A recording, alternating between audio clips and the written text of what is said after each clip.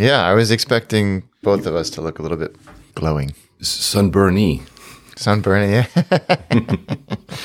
Well, right now it's like winter in the morning, spring in like late morning, and summer in the afternoon. I don't know what to wear these days. It's crazy. 4 seasons in one day. Can you hear me well? Yep, beautiful. I'm still working out new connections, and I'm not happy. I put the console a bit far, so every time I have to bye, I'm out of frame, not going back. Yeah, I need to rewire that for next time. Let's play the first. I just want to tell you both good luck. We're all counting on you. There we go. They're counting on us. I said last time a couple of weeks, and it's been 5 weeks. Has it really been 5 weeks? I think. Yeah, we haven't recorded in May. We're directly in June the 2nd. May didn't happen for anybody. It just didn't happen. We went straight from April to June. That's the only explanation for the way that life feels at the moment. It is. Absolutely, it is. I'm not going to specify the date here out of privacy, maybe because he maybe doesn't want to share. It's, let's say, in the spring, so it's very large. Happy birthday, Mark. Yeah. Our dear friend, the pilot. He will know which date it is. You guys might not know. If you do, send him a message. Or even if you don't, just send him a message. He'll be happy. Might be a little bit out of sync with his real date, but it doesn't matter. Happy birthday, Mark. We're very happy birthday, Mark. Yeah. Congratulations on your book on paperback. Today? Is it? I think it's today. Today? Right? That's exciting. Yeah. If you haven't read it already, it's a beautiful, beautiful book. Absolutely. There's another anniversary today. What is it? 13 years ago today, you and I met for the first time. What? Yep, in Singapore. How? I mean, I know that it was in Singapore, and I remember exactly how we met. Was it exactly? Wow. 13 years ago today. And it just popped up in my photos this morning. No way. At AdTech in Singapore. Yeah, exactly. At, was it Suntech, the big conference? Yeah. Holy cow, man. Wow. Well... Yeah. And we used not to see each other a lot, first of all, because I wasn't living in London. And then I lived in London. We were still not seeing each other a lot. And then for the past 2 months, it seems that we're seeing each other every week or something, which is... Yeah. Yeah, no, it's great. It's great that the universe has decided that we need to see more of each other. Yeah, which is why, guys, you don't get us on the podcast, because we just hang out and then we don't. Yeah, exactly. We don't need to record it if we're right there. Let's play the music for Yen.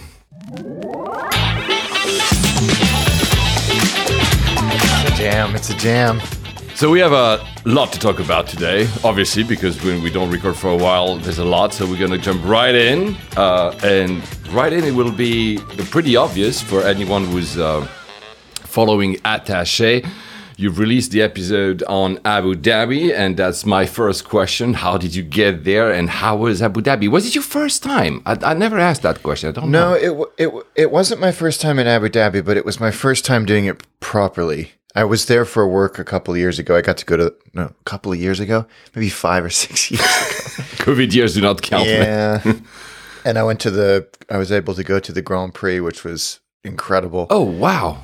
Nice. But that was my first and only experience of anything like that. And I wasn't really into Formula One before then, but that got me hooked. It was such a great experience. And I went with my client, and so we got some pretty primo experiences there. Got to meet Leclerc, who is now the Ferrari driver, who wasn't the Ferrari driver then, but is now. Oh, that is so cool, man. I've only been once to a Grand Prix, and that was around the time we met, a bit later. I went to Singapore, the night Grand Prix, also invited by a client, also VIP, everything that you can imagine. I was into Formula One growing up with my dad, watching every Sunday religiously with my dad. I kind of stopped because I feel it's too much of a video game these days. So maybe I just got old or something. But yeah, being to a Grand Prix is super impressive, actually. Yeah, it really is. It really is. And I think that's what I needed to really get into the sport, was to see the behind the scenes, and, not from a kind of a douchey perspective, but this is everything that goes into it. And, did you know this? I don't know anything about cars, but just the scale of it, and the I don't know, the festivities and the sort of atmosphere around it was, and also the really entire production. Like, everything. This is almost like a moving circus. They have to have a new one every 2 weeks. I think they have 2 or 3 teams rotating or something, but they have to set up the entire thing, the entire broadcast, the whole, everything. It's really impressive. Was super cool because my client was one of the teams, and so going in and talking to all of the people that did exactly what you were talking about because it's the last race of the season. The championship was a foregone conclusion, so they were just, all of the engineers were like, oh, we're just turning every dial to 11 because we just want to see what happens because this car is done. We're not using it anymore, so we just want to see what happens if we do that. So it was really interesting talking to them as well. So I'm grateful for the opportunity, but I did not really get a chance to properly explore Abu Dhabi, and obviously because it's attaché. We did a lot of exploring. Yeah, it's a great episode. I mean, you made me discover something that, because I've been, maybe for context, I've been several times to Abu Dhabi. I always liked it compared to Dubai. Not that I dislike Dubai, but Dubai's got the flashy.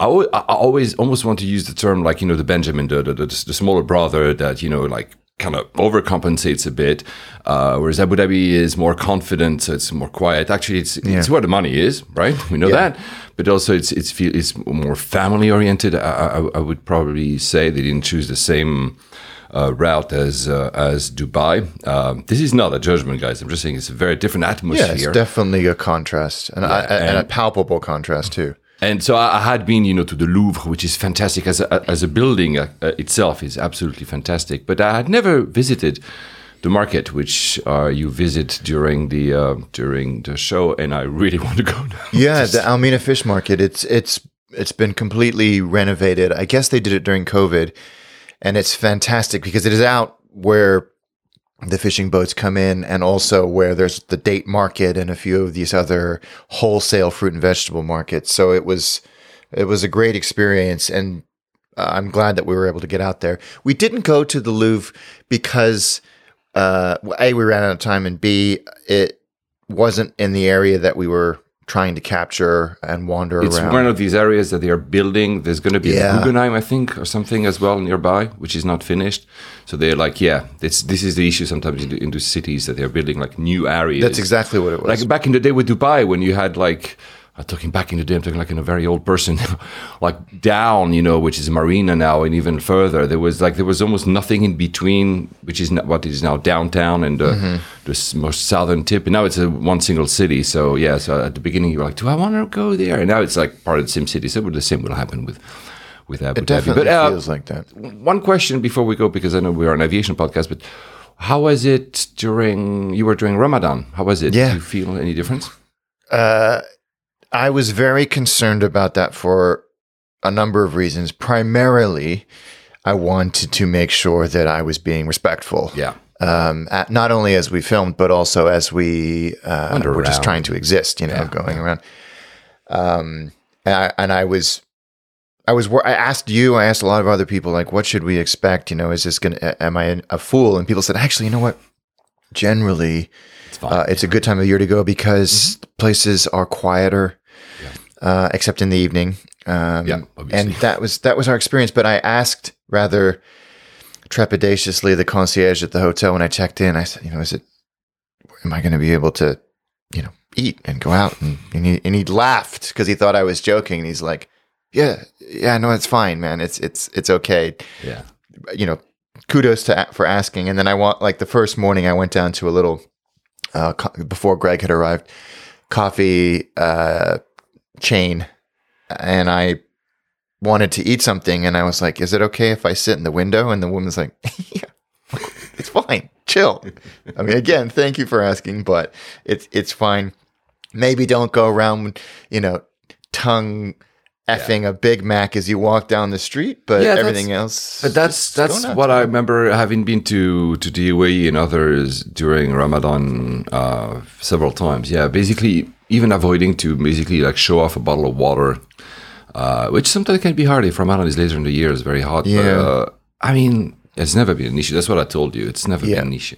Everything. It was in no way. I mean, the market was bustling during the day. There was no problem for us to eat. It was no problem to be. It was as life was carrying on. What was lovely though was that when the sun did go down, the whole place just came. All the shopping malls, all the restaurants. The atmosphere was really, and the really food great. at that time is actually amazing. There's a celebration around it. I mean, the Middle East always celebrates food, but there's a celebration around it. And I mean, it's like, at the end of the day, it's like everywhere. If you're respectful of local norms, and here local norms includes, the aspect of Ramadan, I mean, you're mostly fine. But kudos for you to having asked, because I think it's important to do so. It was important to make a faux pas. Well, yeah, and I mean, it's the ethos of the show to an extent, as well as being respectful of travelers. But I mean, I was also, if I'm being honest, looking at it from a practical perspective as well. So. I was very happy to see. Now my memory is a bit blurry, but I think you're showing Jollibee in your episode, which is a Filipino food chain, says a fast food chain, pardon me, which, as an ex-resident of Manila myself, I was very happy to see. We have one in London, actually. Yeah, there's one in San Francisco. Earl's Court, I think, here in London. It was one of my first. Everybody told me that I had to try when I moved to the Philippines. The Jolly Spaghetti at Glorieta Mall was my first experience. The second day, I think I arrived there or something. There's also the Yum Burger, which is very good, and the Chicken Joy, I think it's called. I mean, they have like stuff. It's really nice. I was really happy. I like Jollibee, which is of course fair as well, because there's a large Filipino community in the UAE and the region as well. So they have it's a fantastic place. I know it's just a fast food joint, guys, but maybe I have like this soft spot for it because I used to live there. I was very happy to see it in your episode. One day you'll do a Manila episode, and I'll take you there, and I'll take you to the Jollibee I've been for the first time. Anyway, maybe go to the travel itself. Because for me, there's burning questions. There's two. First is, how was Etihad? Because I guess that's why you've flown. And two is, was the Midfield Terminal open? Well, yeah, two very important questions. I did fly Etihad. I had a credit that was expiring, and I kept kicking it. There was a flight that I was due to take from London to Sydney on Etihad in business class in March 2020. Oh, yeah, I remember that. And obviously for, we know, the obvious reasons, it was canceled. And I had this travel credit. I also used miles to upgrade. I transferred some miles over, I think, from Amex. And so they were just sitting there. I hadn't had an opportunity or frankly need. I had flown Etihad no, actually I hadn't. You had never flown Etihad? I had flown Etihad, but not since this cancellation. I see.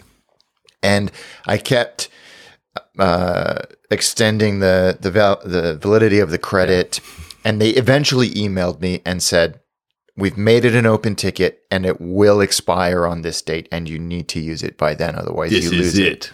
And I thought, you know what, that's reasonable. That's reasonable. Yeah. And I had looked around at places, and I had been yearning to return to the Middle East and film there. And I had looked also to try and connect it with a trip I was already doing to Portugal for work, speaking work. And I spent way too long looking at all of the departure points in Europe and if they would jive with my schedule for Lisbon, which was fixed, and also whether or not it was good value for money. And actually, I think I traded some notes with you on this while I was doing it. Oh, yeah. That's why I know it was a very long process, because you kept asking me questions. And also, it was about transit as well, because... What should I do? What do you think? What would you do if you were in my place? No, of course. It's also one of those, like, validate my bias, please. But it was... Yeah, there was no Etihad flight from Lisbon to Abu Dhabi. They just started it last month, or restarted it. I can't remember if they did it before. That was not an option. But the discrepancy in fare from departure points in Europe for essentially the same service between European City X and Abu Dhabi was incredible. Oh, wow. I mean, I think I shared the one from Rome to Abu Dhabi on Etihad was like 119 pounds, Rome or Milan. And I was like, well, what the hell is that? And then, the other cities, it was more reasonable, and there was a trend: Barcelona, Paris, Geneva, Zurich, Amsterdam. Bearing in mind that I was going from Lisbon, so going up to Amsterdam was a little inefficient. They were all in around the same price point. Heathrow was the outlier. Just forget it. Forget it. To be frank, it was a bit similar pre-COVID as well. Oh yeah, no, I'm not trying to. Remember, I did Etihad on several occasions when I would fly from a European origin. I'm not trying to poop on Heathrow. It is what it is. We know that for the taxes and everything and the landing fees make it prohibitively expensive. I think simply the market, there's a lot of people flying. We've seen those fares across the Middle East carriers from Heathrow, which is kind of goes back to something I said in a video I did for Attaché about finding fares. We're now back in a place where looking in Western Europe is not a bad strategy, especially if you're doing premium. And for that, ITA matrix is very useful. ITA matrix is good. Google Flights is getting really good at that. Google Flights has more and more of the features of ITA matrix, which makes sense, but I agree. And power as well as speed as well. Mm-hmm. But it was, Google Flights was was a real helper here. And eventually I settled on Zurich for a number of reasons. Me first, because I keep telling you it's the best airport. I think in the duration of our friendship have not shut up about how great Zurich is as a transit airport. And it's 100% true. And I have experienced it out of necessity and practicality. Zurich was the only one that had a connecting flight from Lisbon in the morning. So very early in the morning, because all of the flights were either around 10 or 11 a.m. to Abu Dhabi. And so I needed to get to Zurich or Paris or Amsterdam or whatever later in time to connect to that early morning flight. And I couldn't go the day before because my speech was ending too late. Mm-hmm. And there weren't flights from Lisbon to wherever that were going to work. Then that would also then require me to stay overnight at an airport hotel. A lot of factors to consider there. Zurich was the obvious one. The connection was tight. It was an hour and 10 minutes, but it's Zurich. Exactly. So I didn't. Any other airport, I would have said hour and 10 with a non-protected itinerary or unprotected itinerary. Forget it. But Zurich, and you assured me, it'd be fine.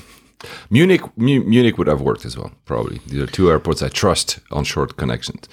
Yeah. The exact opposite of Frankfurt. Right.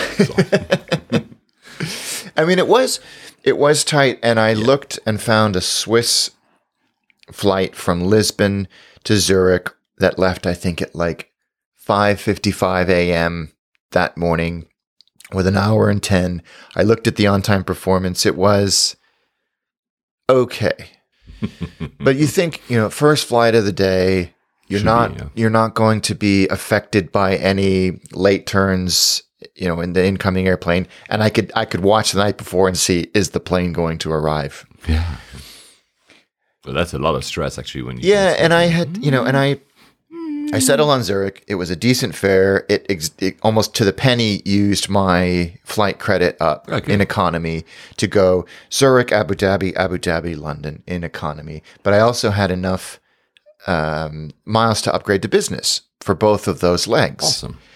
And those miles were also expiring. So I used the Etihad chat feature, which is fantastic. And they were able to tell me that there wasn't availability, and then 3-4 days later, jump back on again, no problem, upgrade. I think pennies for taxes and fees to go in business class for both legs. On both legs, yep. Okay, good.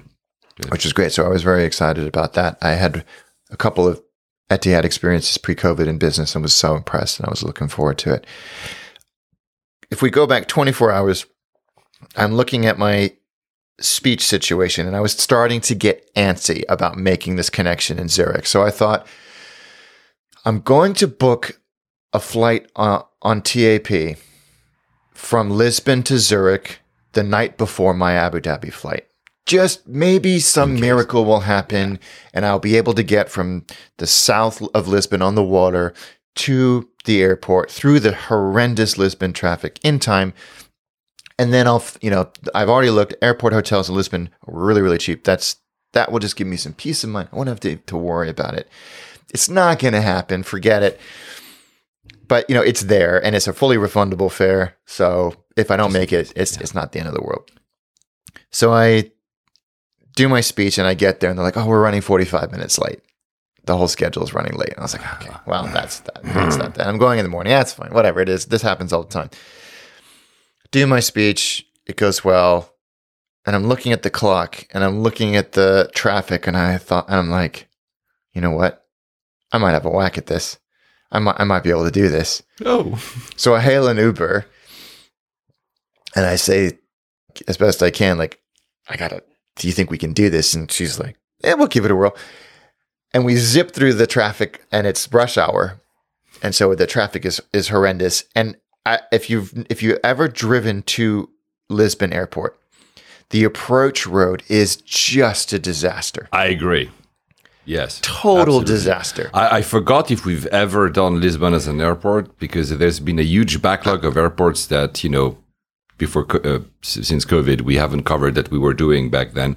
But yes, they always had a plan, I think, to build a new airport which would be more south, so that would be closer to where you were.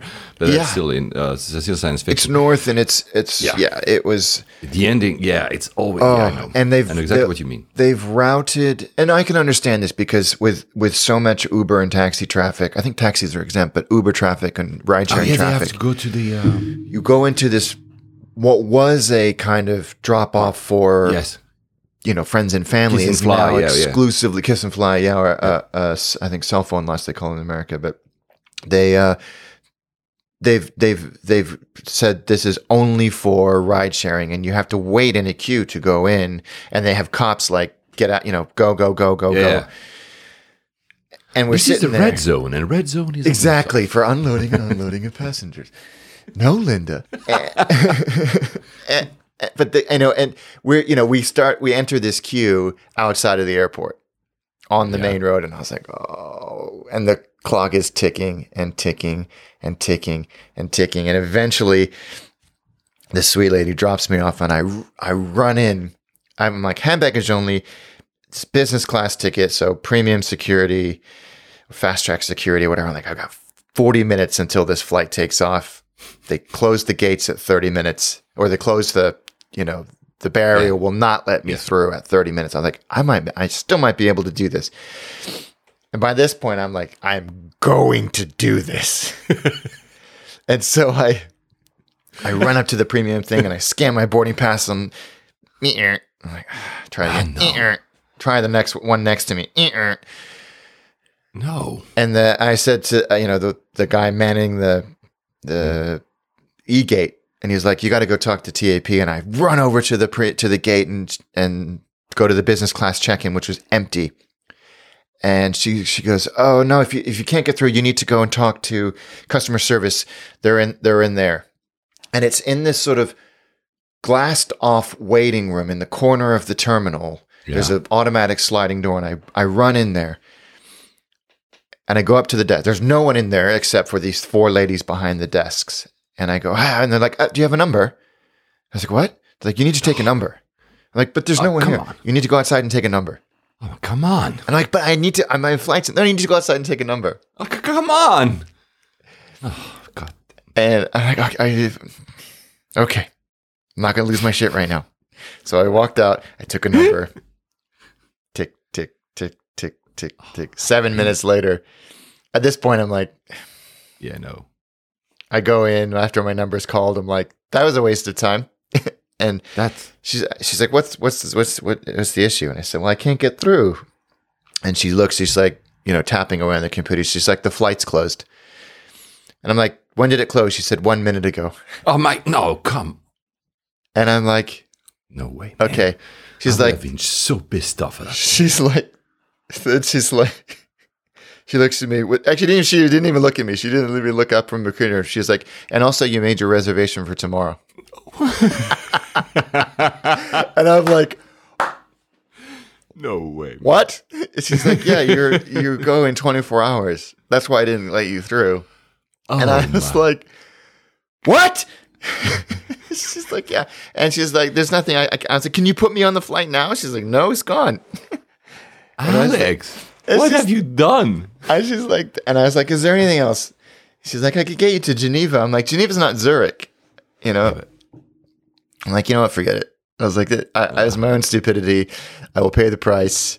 Alex. She's like, you'll get your money back. And I was like, oh man, I must have been like playing with so many dates and connections and like all of that. She's, Alex. I know. I think I've only done that once before in my life. And that's for me the only reason, not the only reason, but I have these auto things when the flights populate my calendar, because sometimes it's very obvious that I made a mistake, because suddenly they think, I'm like, this shouldn't be here. Yeah, but and I think there was a notification that made me raise my eyebrow about check-in being open. And I thought, really? They only do 12-hour check-in? That's dumb. But it wasn't, because it was for tomorrow. And so you know what I did?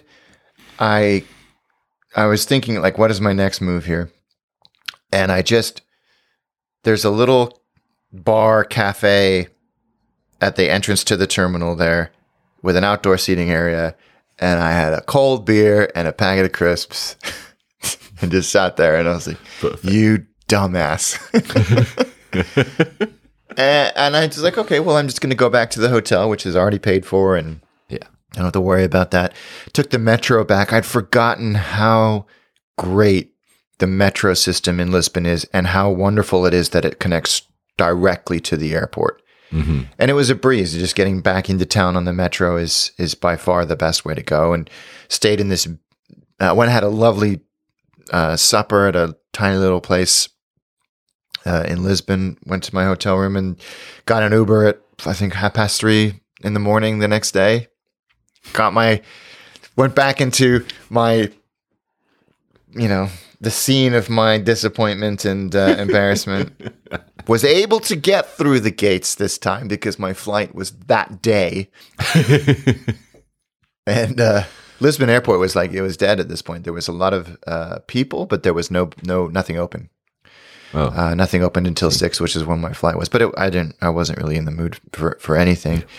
And sure enough, my cold and dark Swiss ancient A320 was sat there, and everything fired up on time, and I felt pretty good about it.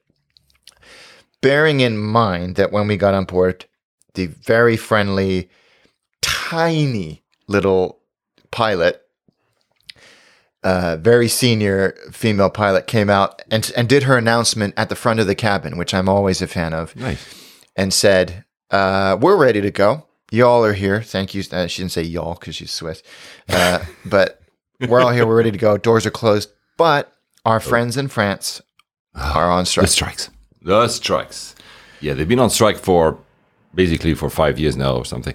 Yeah. Oh, my God. And she said, we have two options here. We can go the long way, which I had observed some flights doing from Southern Europe to sort of, I guess, Eastern Europe the day before. Or we hang tight for about 20 minutes and see what we can do. And she's like, my inclination is we do the latter, because if we do the former, then we could lose our slot time and be late because we've had to go the long way. So we sat for 20 minutes and I'm looking and looking and looking. She's like, the good news is if we get our slot, the flight time is really short because of the winds. Okay, you'll be fine. Yeah. So 20 minutes later, bang on precise Swiss time. She's like, okay, we got our slot. We're ready to go. Let's go. And good. Zoom, zoom, zoom. Out we go. Sort of beautiful departure out over. You kind of do a lazy loop to get altitude before you then start to go north to wherever you need to go. But it was a great experience. This was old news to you, but it was utterly enchanting to me. In business class on Swiss, they give you a lovely kind of charcuterie box, but you also get a Swiss wooden cheeseboard. Yes, I still have one or two somewhere. And I took a picture of it, and I was like, "Well, this is completely charming. It's sprungly, isn't it?" Maybe I forgot. Maybe you have more recent memory than me. And it's you get this cardboard box with your bread and your cheese and your meats and all of that, and at the bottom of it is this cheeseboard. And I was like, "Oh, this is so sweet! What a great idea!" Very easy arrival into into Zurich, and I'm looking at the clock going, I'm going to be fine. This is no problem at all. I had about an hour and 20 minutes to get, and I'm never 100% sure about Zurich protocol. And this might be a Swiss thing. You'll have to tell me. When you guys will probably remember when I was trying to get to Athens to film, my BA flight was canceled and I was routed the next morning through Zurich. And this was during COVID. And we come off of our flight from London. We then had to go through COVID protocol, which is fine, but also through a passport check. Yes. And it was Brexit was still pretty fresh. And so the process was confusing and took a long time. And I thought, are we going to have to do that again? But of course we did have to scan passports and I think have them stamped. We did have to have them stamped, but it was easy, straight through. And then we were talking about this at the weekend.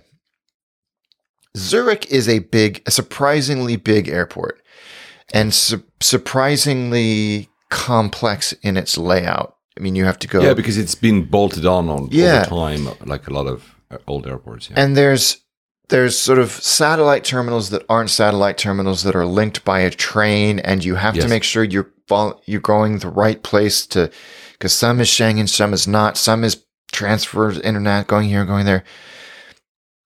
We were talking about Madrid airport at the weekend. And I was so glad to hear my vitriol for that place validated.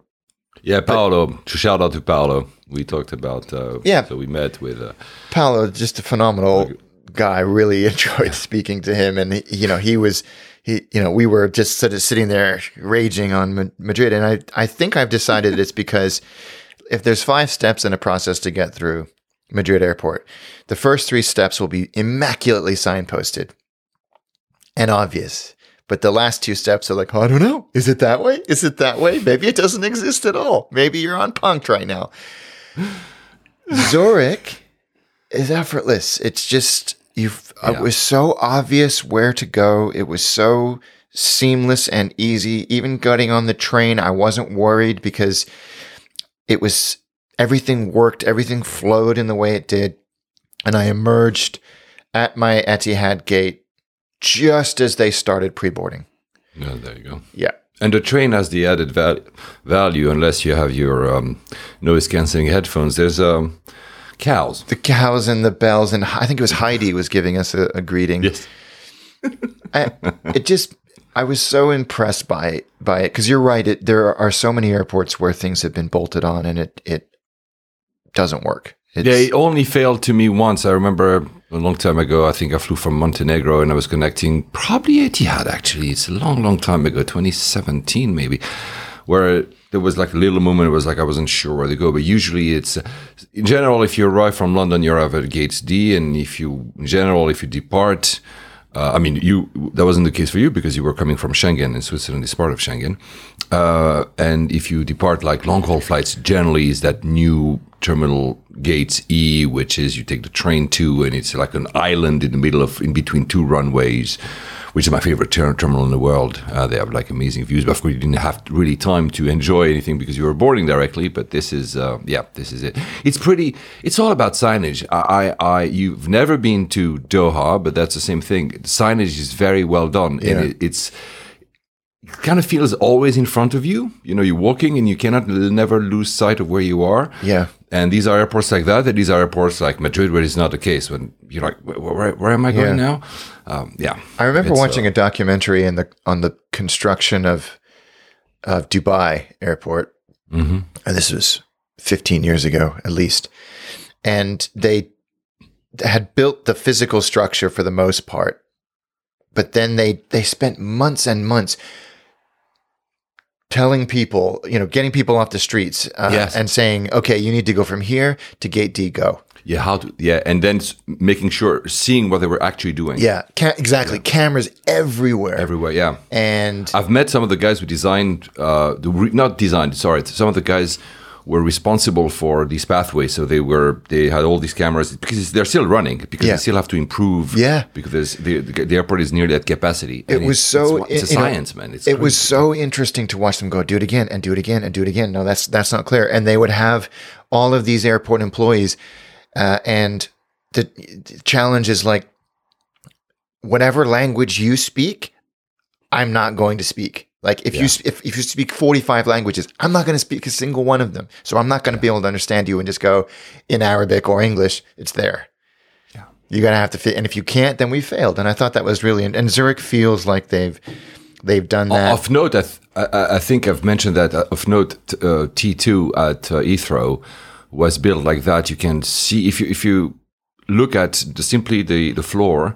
The color of the floor is changing if it's a high density area when you need to go slower, and goes like, I think, whiter or like maybe less dark if there's like free flowing areas, and also the shape of the roof. It's all like, I guess, psychological. That's maybe not the right term, but behavioral, to kind of hint at you that there are choke points and that you need to slow down. And these are like free flowing area. You do whatever you want. And I'm not talking about clever. T2B, which is still a nightmare because it's bolted on, and the train one day, like in 2075, will be there. But it's that's the same idea. And you see that modern airports try to do that. I mean, smart modern airports try to give you that sense where you don't have to think, and it's kind of always there. Yeah. Sorry, I interrupted. No. I don't want. I certainly don't want to do all the talking in this. I was just, I was impressed by it after the fact. I mean, in the moment, I was just thinking, I need to make my flight. And I was thinking purely like, just get to the gate. But afterwards, I was like, that was effortless, and I'm here, and it's no problem. And on reflection, I'm like, wow, that really was no problem. That was pretty amazing. So kudos to Zurich again. I will steadfastly reiterate your endorsement of that airport as the place to transit, because it just works. It just works. Yeah, it does work. And for an airport, for me, the best, because I will reiterate that as well. Munich is also close. I find it very easy to. I mean, I've lost my status on Lufthansa and Star, so I'm not sure I'm going to use those a lot. I mean, Zurich probably more often simply because I'm Swiss, but they're very good airports. And Zurich, for me, stays my favorite. Also in the design choices, how it looks like, how it feels, I love it. And this is nothing to do. I mean, of course, people say, well, I have a bias, but no, I wish more. Should we call it a middle-sized airport? Because I don't remember, it's like 30 million people. It's not overwhelmingly huge, but I think it needs to. I don't think it's fair, and I don't think this is what you were doing, to say it's easy to transit because it's not big. Yeah, exactly. I was trying to say it's big, and it's a lot of transit, and it works really well. Yeah. I need to go back to something really quickly, because it would be remiss of me. I would be remiss if I did not mention this. I flew to Lisbon on BA. Oh yeah, I didn't ask you. How did you fly there? On BA. Okay. And not only was I greeted by name by the cabin manager. Nice. She made. Were you in business class? I was in business, and I was still gold at this point. I'm no longer gold. She was like, "Oh, what are you going to Lisbon for? Have you been before? How long are you going? Like, that's great, And I'm like, what? Expected her to rip off her mask and be some kind of Borg, but it was. I'm starting to see a trend of not sucking. Let's not talk about the IT, but anyway, it felt to layovers. They're listening to you rant about. You know what? Hey, you all got your status extensions. I didn't, so I'm trying to kiss some ass here to get back to gold. Not that's going to happen. Anyway, it felt like necessary to mention that I was on a Dreamliner. If we go back to Zurich and Etihad, yeah. It was a Dreamliner. I was in business. Did you have the studio? What was the seat layout? It was not the studio. It was the other one, which is kind of what Iberia has, I think. Or is it like the herringbone? It's not. No, it's not a herringbone. It's the all straight ahead. Pretty open. Pretty open. It has the little corner table in the doorway, but there's no door. I've taken one of those, like 2018, I think. Yeah. Kind of like what they have on the 380, or had on the 380. Are they still flying? I think the 380 now is studio, because 2019 I've flown. Anyway, we're losing people. We don't really care about the minutiae of which seats on which planes. Well, some of you might love that, but yeah, they have The studio was the one that there was their new one, which you have a lot of privacy. You don't have a door, but again, as you know, guys, I'm huge on doors anyway. And it was 222, I think, at least on the 380, and it's really tastefully done. The version you had, maybe I'm wrong, but it reminds me of what Iberia has, which I've flown as well as, not Iberia, but I've flown that version. I mean, but it's still good. I mean, it's not what I'm saying. It is good. It's really good. I've really liked their aesthetic, for want of a better word, in those cabins, and not actually on the planes in general. I was surprised at how quiet the flight was. There wasn't that many people in the gate area when I got there, and there wasn't that many people in business class. Which is maybe why you got like an easy upgrade. Easy upgrade, yeah, but not initially. I mean, it took a few tries to get it, but it was nice and quiet. I had a window seat, obviously. I always love the Middle Eastern carriers because their cabin crew are from all over the world. I know, and I think the lady that looked after me was Korean. And it was, because there were so few people, it was very attentive, and it was very like, are you sure you don't want to eat anymore? Are you sure what can I get you? Like, there's nothing else going on. Like, he's like my Greek grandma. Yeah, exactly. Yeah, and I with food in the flat. Like, Paul, eat more. You're not going to grow. Exactly. Look at me now. Bless her soul. Yeah. Exactly. It was a lot of that. And, you know, the IFE is great. It's got those big, beautiful screens, live TV, and lots of movies and games. And I just think it's one of those comforting, relaxing environments that they've managed to create. It's not too ostentatious and loud. I really like their color palette. Yeah. Very soothing. And there's something very soothing about you're right. Colors they chose. And the lights reflect that, not just in the cabin, but also at the seat level. Yeah. It's very cohesive, and that's rare, even down to the amenity kits. It's all complimentary. Agreed. And very, very comfortable. And I was exhausted because I didn't get a whole lot of sleep, and I was running around. It had been a busy few days leading up to it, and I didn't want to I'd appreciated it. I took it in, but I just wanted to have a glass of champagne and a nice meal, maybe watch a movie and catch up on some sleep. And that was the perfect environment for it. It was relaxed and calm and quiet, and they were attentive without being invasive, which is such a delicate balance, I find. And true. Not like being, I mean, I love Emirates, but when you're on a A380 in business, there's a lot of people. There's a lot of people. There's a lot of movement just because there's a lot of people.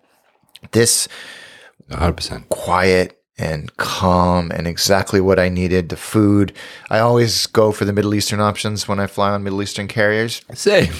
Same, of course. And almost invariably, it's outstanding, and this was no exception. It was fantastic. And we landed at sunset, essentially, in Abu Dhabi. But coming in over Saudi Arabia, one thing struck me, and I was on I think they do free messaging Wi-Fi, so I was trying to tell everybody that would listen to me about this. You fly over the desert in Saudi Arabia, and there's just waves of sand. It looks like you're on a kind of taupe-colored ocean. As far as you can see, there's nothing. And it really made you feel quite insignificant. It was very calm, very soothing, and I just sort of sat there staring out of the windows for a while, just completely mesmerized by this kind of hypnotic symmetry that was going on below me. But it was neat because you fly down the Gulf and got a phenomenal view of Doha. You can see the stadiums in the airport and the skyline of Doha because you're starting to come down. And then you do this long track along the coast of the UAE. Yeah. And then over the neighborhood, well, it's not really a neighborhood, the land between where the airport is and quote unquote downtown Abu Dhabi before you do a 180 and come back and land. And it's interesting because you stay at the same altitude for a long time, and I took a bunch of video to be then included in our episode, but it's very barren. It's very low rise. It's almost suburban. And then you can see all of these TBD areas where they've done the grids for the streets, but there's nothing there yet. The infrastructure's there, but there's no houses. And you're just, with the light the way it was captivating. And as soon as you land at Abu Dhabi, you're like, this is kind of a dumpy airport. I know. Just before we go there, I would just want to reiterate what you said, because one of the reasons, there's a mystique. I don't know how to explain that properly, but there's a mystique of landing in the Middle East that I always associated, that I didn't know before flying. My first flight with a Middle Eastern carrier was Etihad, more than 15 years ago now. And the first time I landed, I had this kind of impression. And the fact that you land either late in the evening or at night adds a bit to that mystique and that feeling of quietness and vastness of, like, also the cliches that you have in your mind. It must be a big desert. Yeah. We know now, both of us, that it's not only a desert, but I mean, you have these, and I don't know, there's something soothing when I've landed in all these places, whether it's Doha or, Dubai or, of course, Abu Dhabi. I always liked it for some reason because of that mix of things of, again, the maybe the mystique of building it myself in my head. I'm not no, I think it's such a great invitation. I really enjoy, and I totally see the route you've taken to land, because it's exactly, I've done it many times actually, and it adds. You see all the other spots, and it's like, oh, they're very close to each other, because sometimes you can see Dubai, you can see, and I don't know, there's something that I like a lot about it. And yes, because I'm going to get you led on with it, yes, the airport is, I don't know, man. It's, and you know what? You probably arrived, and you're going to tell us in a second, you probably arrived at T3, which is their main, T3 was actually opened, in April 2009. So it's not that old, but it feels like it's from the 70s anyway. You're like when I remember actually landing in Abu Dhabi, probably in 2009, probably like a month or two after it landed. It didn't feel that old, but there was something, especially when you compare to Dubai next door, it feels even older. But I mean, go on. No, you're 100% true. It feels, it has all the hallmarks of a dated airport. The low ceilings, the layout, and just space, just the way it looks out from the exterior as well. The only signal you have that something is afoot is the beautiful control tower. Yes. Oh my God, it's my favorite. And it's striking in its shape and its design, but also its size. Was it you that was saying it's the tallest? I don't remember the tallest in the world. It's among the tallest. I don't remember which one is the tallest. Was it the one at Jeddah? Or maybe one of the Chinese ones now. Istanbul? Yeah, maybe. Oh, Istanbul, yeah. Maybe. But it's, I don't know, but you can see that one for me, especially that because it's super flat, it feels like it's in the middle of the desert. Yeah. And again, because you land or you depart late at night, early morning, it has this little bit of haze in front of it because of the heat. And it looks like, what is this? My favorite. Is it supposed to be a Dow sail? It looks like one. I don't know. I've not looked into it. Probably. I'm sure it's something far more obvious that I'm missing. But it was great, and we hilariously. There were a lot of sailboats, like in the past in these regions when they were like because they were sort of free ports, weren't they? At least Dubai was. Anyway, sorry. We pull up, in this dumpy terminal, and they're like, "Okay, the buses are here." I'm like, "Buses? What is this?" Yeah, I'm like, I know. Contact? So you get on the bus. Actually, I didn't think that in the time. I was like, "That's fine, whatever." Great, because buses usually mean you're going through on the tarmac, and you're going through cargo areas, and you're like, "This is great." In an airport I don't really know that well. I get to see a lot of stuff, and they had a business class only bus, and there's like 8 of us on there. It felt unnecessarily ostentatious. And yes, but when you are, I know it feels like super privileged, but when you are late to a connection, it's really nice to have. I'm not complaining. Right. I mean, I've had even like first class buses for myself which make even less, come put me in the business class one, guys. However, when you're super late, it was not your case because you was an arrival, another connection. You kind of like, yeah, of course you feel like a baller, but at the same time, like, can you go faster? Yeah. Not wait for everybody else. Yeah. And it's you go into this terminal, which we've already described as nothing special, but the immigration process was e-gate. So very straight through. Was it? Okay, good. No problem. Yeah. Easy. That's my memory as well. For context, guys, last time I went, it was 2019, I think. So, yeah. Easy. You do the luggage scan as you leave. I don't think anybody was actually looking at the screens or anything. It was just cursory. And I was landside in 5 minutes. It was very, very easy from that perspective. And I really, from my research and then experience in Abu Dhabi. So the research and developing the episode and then actually experiencing it. Abu Dhabi as an emirate and as a city has transformed during COVID. All of the processes and procedures that were either cash-based or paper-based are gone.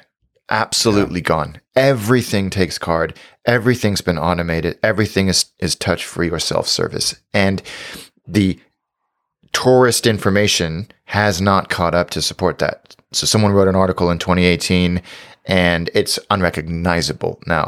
I think that's a reflection of it. Yeah, that's the case, I think, in a lot of regions. But it's true that even in Dubai, which was more tourist-friendly, I don't know if I say that correctly, even I found it when I went back after COVID that it was even... Cash is not a thing anymore. No. And you can have everything, even... I'm not surprised. And they invest a lot of money in these things. And my experience in Saudi Arabia last year, although I didn't have the contrast, the comparison from pre-COVID was telling. Like I told you guys a story, in the middle of the desert, I was able to pay with Apple Pay. Yeah, everywhere. It was not even a thing that I asked for it. I think it's something that a lot of people have been asking for from what I've read. And it makes our lives easier. It does. And I think it makes their lives easier as well. Oh, of course. Yeah, it's just one less barrier to commerce. And I think that they've really embraced that. And it was apparent throughout our entire experience. Okay. And I'll fast forward. Etihad was great. I wasn't expecting anything less, to be frank. One of the detours, and I won't spend too much time on this, but I will mention it because it is aviation related. We took a hot air balloon in the empty quarter. You have a small vignette episode on Attaché. I wanted to do that. I thought I looked at a number of ways to explore the empty quarter, and that was probably the most compelling. I had been in a hot air balloon once or twice before in my life, but decades ago, and this was fantastic. This is out of Dubai. So Greg flew into Dubai. Yeah. And came back up. He had I say because you told me you were discussing as well, how can you go catch him or the actually, thanks to your advice, it all worked out really well. He came in on BA, which was late, and then late departing. But we filmed in Abu Dhabi, and then we went to Dubai and stayed there. And our car picked us up at about 4 a.m. because they're always dawn flights because of the weather's the calmest. You don't have the thermals from the heat of the desert. It's nice and calm to do a sunrise flight. And this was in April, within the last 6 weeks. 4 a.m., the bus rocks up, bang on time, easy, get in the bus. And I'm like bleary-eyed, and I'm like looking out the windscreen. And looking out the windscreen. And I tap Greg on the shoulder, and I'm like, is that effing rain? And he's like, I was just thinking the same thing, man. And I said out loud to anybody, I was like, is that rain? And he's like, and the driver's like, yeah, I have no idea where that's. He's like, sometimes that happens. He's like, but it's been months and months and months and months and months. And I was like, on the day that we're supposed to go in a balloon.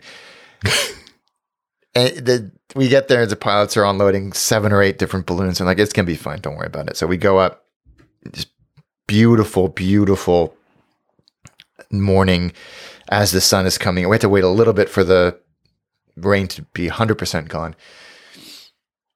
And our pilot, I think there's maybe 14 of us in this balloon. And what, from an AV geek perspective, what was fascinating to me is that not only were they talking to each other on the radio saying, where are we going to go?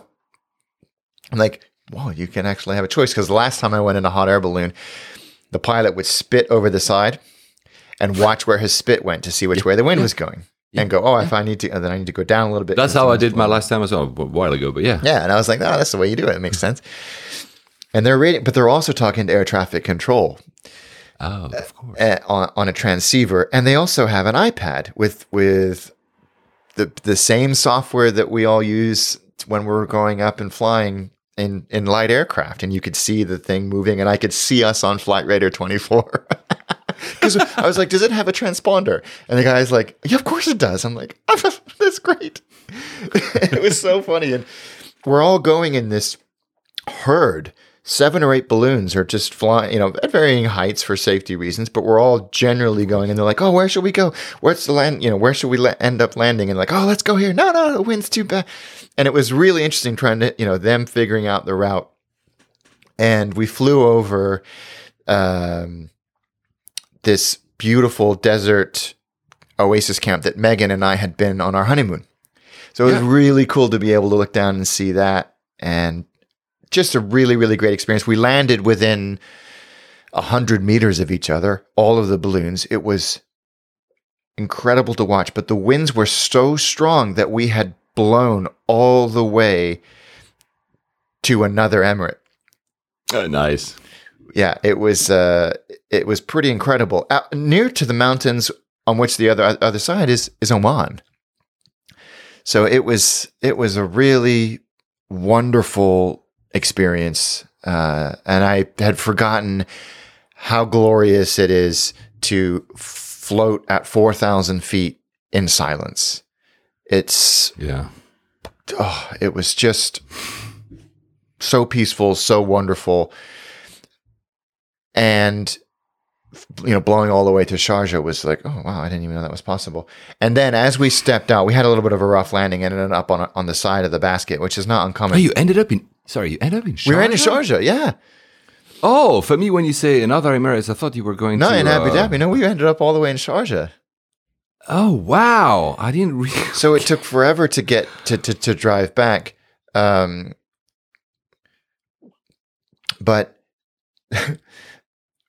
as we emerged from our upturned basket, it was at that point that Greg decided to reveal to me that he had a lifelong fear of hot air balloons. Man. Like a crippling fear of hot air balloons. He did it for you. He did it. He did it for his art. I mean, for him as well. For his art too. And he loved it, I think, once we were there, but I felt awful. I felt so. I was like, you should have said something. I checked with him before. I was like, hey, what do you think about hot air balloon? What do you think? Yeah. Wonderful experience. I can't recommend it enough. So that was a fun aviation deviation, if you will. But yeah, no, it was well. I don't have a fear of hot air balloon. Obviously, yours looked. Again, guys, look at the video on YouTube at Attaché Travel, but yours look like a pretty big hot air balloon, like accommodating quite a lot of people. Like the basket is what do you call that? Not the basket. Yeah. Where you guys actually the basket. stand. Yeah. And I mean, I the last time I was to one, and it happened to me, they were like smaller ones, and the burners were very low, and I'm very tall. Oof. This is not a reason I don't have any hair, but it could be, because every time I'm like, this is going to burn me alive, and I don't. So I'd rather have. I've never been to such a big one that you guys have been to. So I always enjoyed, but always like very like I'm going to end up like Michael Jackson in that famous the Pepsi commercial where he got his hair burned or something. It's really too close to comfort for me. And to your in 2010, when I was in Dubai, in the place that you've been with Megan for your honeymoon, the second part of your honeymoon, Al-Maha, I was having dinner, and you were like in the middle of the desert, and there's nothing, and suddenly we had thunderstorms and rain, and it's probably one of my most magical moments in my life to experience storms and rain in the desert in the middle of nowhere where there's no light pollution, so it's super dark. I mean, and it was freaking fantastic. And I was like, how can I capture that? I didn't. Because I wish it's all in my head now, and I wish I had like some great camera to take it, but it's magical. It didn't last for very long, probably like you. It doesn't. No. It's not these rains of the monsoon rains in Southeast Asia or something. But my God, it's amazing, and it's also refreshing. It was refreshing, and it was. Yeah. It made the sky even more beautiful at dawn because because you had it in the morning. So for cloud, it tamps the dust down, but you have the cloud of. It was absolutely glorious. Yeah. And it made me want to learn how to fly him. Well, there you go. And so did you see, because that was one of my questions, did you see that Midfield Terminal either on landing or departing later? Or So, well, I didn't know if you wanted me to carry on with the rest of the trip, but I will tell you this. Yeah. Because look, guys, I mean, at the end of the day, we'll do this time, I promise you, we'll do another episode this month, June, and probably one early July, even if they're closer together at the end of the day, because then you're going to be to the US as you always do in the summer. And I know that we'll probably have another big gap. So let's, can we commit to do another one in like a couple of weeks? Probably. Why not? Yeah. Why not? So yeah, please go on, because it's initial, and I have like more stuff to add anyway, but that midfield. So unless you want to share anything else about your stay in Abu Dhabi. No, because at that point we were in Dubai, and we were both beat because of the 3 a.m. start. And I think we'd given ourselves a little bit of a rest day after we returned from the empty quarter, or the kind of the edge of the empty quarter, really. And Greg was flying out of Dubai, so he hung around. Our flights were around the same time. I think my flight was at 2 a.m. His flight was at midnight. But you were flying from I was flying from Abu Dhabi, so I... Oh, okay. So, yeah, not... Okay. So I called an Uber, or Careem, actually, and it's so easy. They have... So, just because that you say, Careem has been bought by Uber. Careem, although it's often called from the UAE, most of the teams are from Pakistan. Shout out to Pakistan. Like 99% of the developers were in Pakistan. It's still two separate apps, however. Yes. Yeah, it's not a single login. And I really like Careem. It's the way to go when you are in the Middle East. 100%. I use the hell out of it when I'm out there. It works so well. And they have a special fare bucket, if you will, for going between Abu Dhabi and Dubai. Yep. That you can tell, this is what I need, and they'll, there's a fixed price and all of that. And so it's so easy to do that. And by the way, because our friend LA Flyer had asked me, because he has been to Abu Dhabi recently as well. Hi, our friend Hakan. If you fly business class on either Etihad or Emirates, and you have access, you will have access to chauffeur drive in the UAE. Yep. You have the availability. You have the possibility to go to the others. You can arrive in Abu Dhabi and have the chauffeur drive drop you at Dubai, or arrive with Emirates at Dubai and have the chauffeur drive drop you in Abu Dhabi. And there's also, I think, both airlines have a bus running if you don't have access to chauffeur drive, and I think it's free and air conditioned and everything. Yeah. That's another opportunity to go. Sorry. No, I think it's great information, and it's something that I had to become quite an expert on to get Greg up to Abu Dhabi and then me back, and both of us back. And I was like, "What? Careem is just so easy." And the guy came and picked me up within good time, and it's it's an hour and a half, a little hour, 15 minutes, and as we're getting closer to Abu Dhabi airport, I could tell that he was getting antsy. Oh. And was like, I feel like we should have gone that way as we're getting closer and closer. And I'm like, I didn't say anything because, he was, I think, from South Asia, and my Southern Asian languages are not great. And his English wasn't great either. And eventually we go down this empty 3-lane road, and 3 lanes in either direction, go down into a tunnel and come up, and in front of us is the Midfield Terminal. in all its glory, lit up, beautiful, like a mirage in a Star Wars movie, like there, pristine and perfect. And a security guard comes out and they speak not in each other's language, but in a shared kind of like, I think we can get by on this. And the guy's like, how do I get to the airport?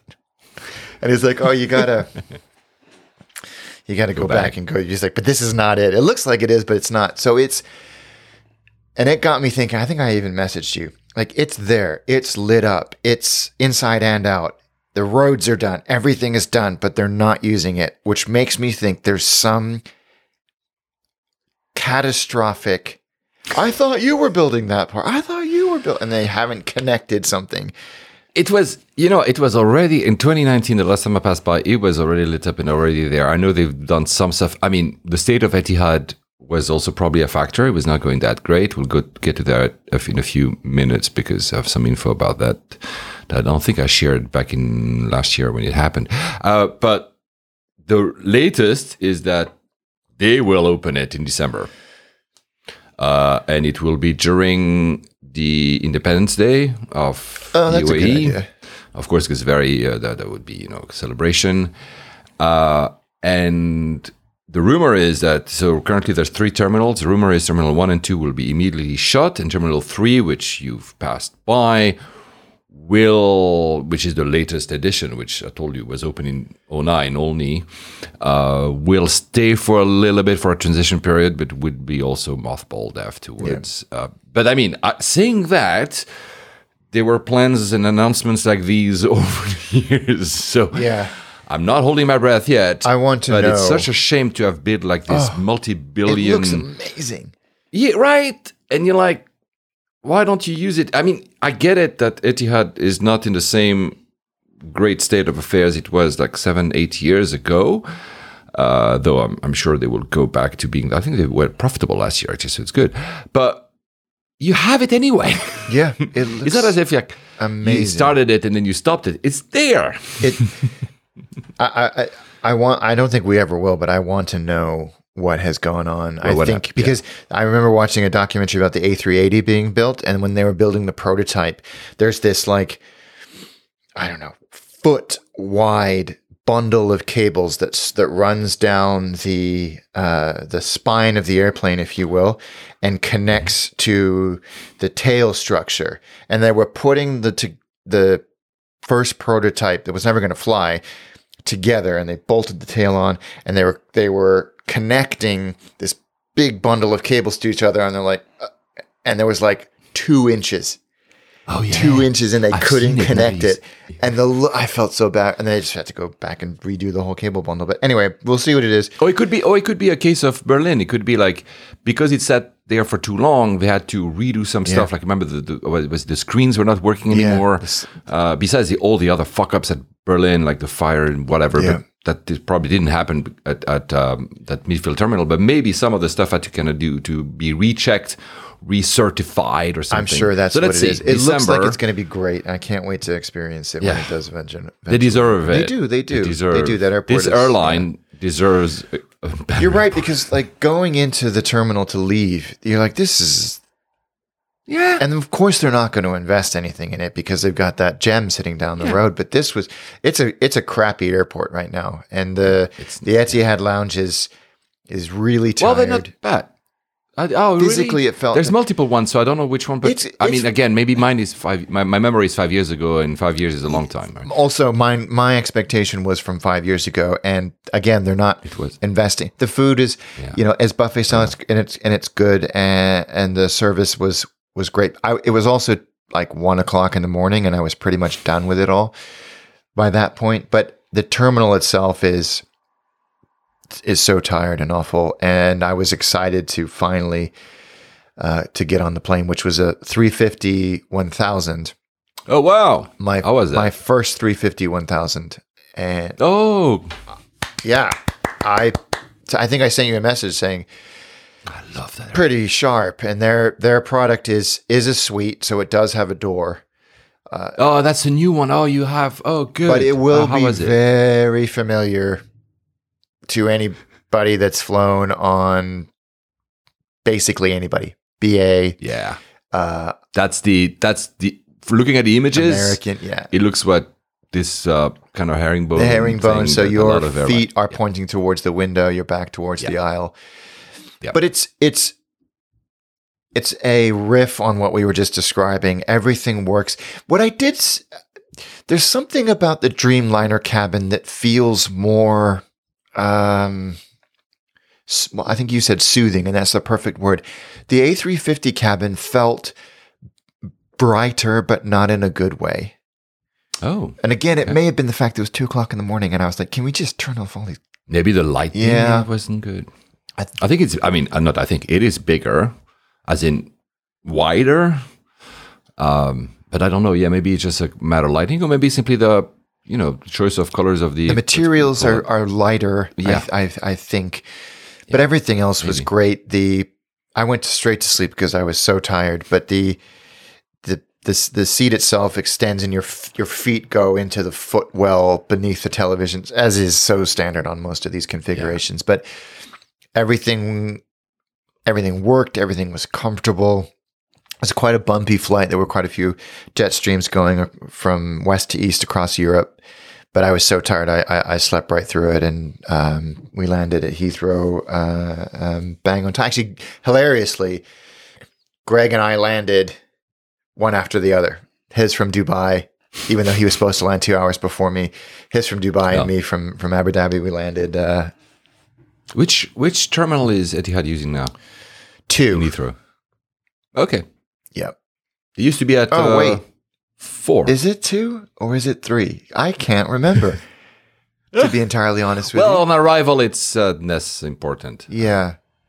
But you remember they were at 4, and they had this Etihad Lounge, house of the name of the house of the lounge and of Etihad and other airlines that are associated with us, but not really. Yes. And we are a good lounge.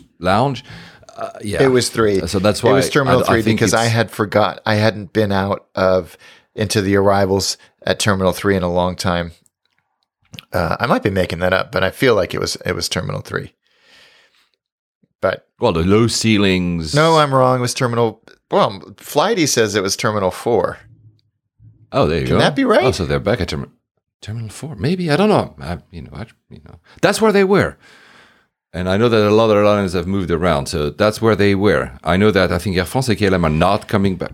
Are they? No. See, this is the thing. Anyway. It's musical terminals at Heathrow at the moment. Unless you guys are from London, you might not care about this very minutiae especially as you said, our home airport. Arrivals is. I just wanted to get my car and go home. Yeah, right. Yeah, but which sucks if you are Terminal 4 and your car is at T5. Yeah, I think I had planned ahead and made sure that my car was going to be at the right place at the right time. But I'm sure you had. I mean, the TLDR is Etihad are quietly great. There's not the ostentatiousness of Emirates. Mm-hmm. It's always been the case. Yeah, I think it's always been the case. It sucks that they're not aligned with any alliance. I think I would fly them a lot more. They're not cheap, but it was, as I have experienced with them on every flight I've ever had on Etihad, which isn't that many, consistently good. Not like, oh my God, but this is comfortable and good and easy. The food was good. So I like Etihad. I wish I had the opportunity to fly them more. Yeah. No, I do too. As I told you guys, it was my first flight on a Middle Eastern carrier. It was on Etihad. I cannot remember. Was it a 330, maybe 340 even, I think. We're talking a long time ago. And then I flew Emirates for a very long time, like as in I didn't fly anything else as a Middle Eastern carrier. And I went back to Etihad probably like mid-10s, 15, 16, I can't remember. And I was really impressed because it felt a bit like a fast follower, as in whatever Emirates was doing, they were trying to do as well. Yeah. However, the taste of the interiors and the general experience is more akin to my own taste. So I'm not saying here it's better, but I think to me, it was more the color palette that we mentioned. Everything was less in your face, more, which is, by the way, a little bit where Emirates is going now with the refurb. When you look at it, it's still more, in your face, but when you look at the refurb, they're going a little bit more soothing. Yeah. And I've flown the new first class, which also the color palette has changed, so it's a bit better. But yeah, Etihad I always loved, and again I reiterate that feeling of landing. You said the empty quarters, not the empty quarter. You meant the zoning that is created and that there's no buildings yet. For a long time, I mean, you could see that in Doha. You can still see that in Doha, but I remember seeing that as well in Dubai, and now these areas are full, or some of these islands were not created and now they are. This is always fascinating as people who love, like you and me, cities and urban planning, and you look at these things and you're like, I wish almost I could like have the same landing every time, and I would take a picture every time and see how different it is. Oh, absolutely. I think Google Earth has a feature where you can go back in time, and I think at least Dubai is there. You can see the difference. It's I love Abu Dhabi. It's probably less transient than Dubai. Yes, overall, I would agree. But it's, I don't know, and I like the way that they are developing their own identity. Not that they didn't have one, but as in own identity for visitors. Yes. They're putting a lot of time and energy and, of course, money into that. And it's obvious. And even though Dubai is as well, I mean, I told you a few episodes ago, I went to that new public library, Al Sarkal, I think it is called. Oh, yeah. They also are, they rely on, this idea of course, tourism, but also trade shows and fairs and conferences and events. But they also developing the other side of Dubai, a more cultural side as well that they had before as well. Let's not, but it's Anyway, I'm rambling right now. It's both cities are fascinating. Yeah. Etihad. So this is something I should have said actually, because let's be fair. Although we both like Etihad as the airline and the experience, the strategy in especially 2016 onwards, with buying all these shares in all these airlines, became a little bit like a Swiss Air, which basically fails. A Swiss Air did the same and failed, buying stuff that didn't make sense. And the strategy was not great. I mean, in the same breath, I said earlier, fast follower, they were maybe trying to grow too fast in a different way than Emirates, which grew organically, but they needed to catch up. And it didn't work. And I think what happened, this is my opinion. Last year, I cannot remember the date, but last year the sovereign fund, pardon me, of Abu Dhabi said, okay, you know what? Stop this. We're going to take direct ownership of the airline and we're going to run it ourselves. Yeah. And that's what they've done. They said, okay, all these experiments, goodbye. They've named their own CEO directly, so they have a direct control over the airline now. Because maybe they started to be pissed off. Again, this is my opinion, and I'm not saying this is the case. Pissed off at all the ongoings of Etihad for way too long, including probably the Midfield Terminal. So they appointed a guy that came from TAP, actually, which I think he did quite a good turnaround on TAP, which is why the TAP that we have today is now the TAP that used to be. And the mandate is very clear. The mandate is Etihad doesn't fly to places where it doesn't make money, which seems like a normal thing to do, but before it was like it didn't feel like evident. The strategy was probably we'll make money on the connection and not on the O&D. Or a lot of stuff were probably prestige as well, and that included the ultra long haul flights. So we're talking 16 hours plus, which they basically completely given up on. I said these don't exist anymore, so I don't think they go to Auckland or stuff like that. Maybe they will redo it one day but actually that proves to make money. Or the stuff in South America, they said that's gone. They want to do more, to your point, more codeshare and interlining agreements. But they're not looking anymore at mergers and, shares in other airlines because that clearly failed. Let's be clear. So that's gone. And you remember they even had like a share at Jet Airways, which went into bankruptcy, completely disappeared, I think.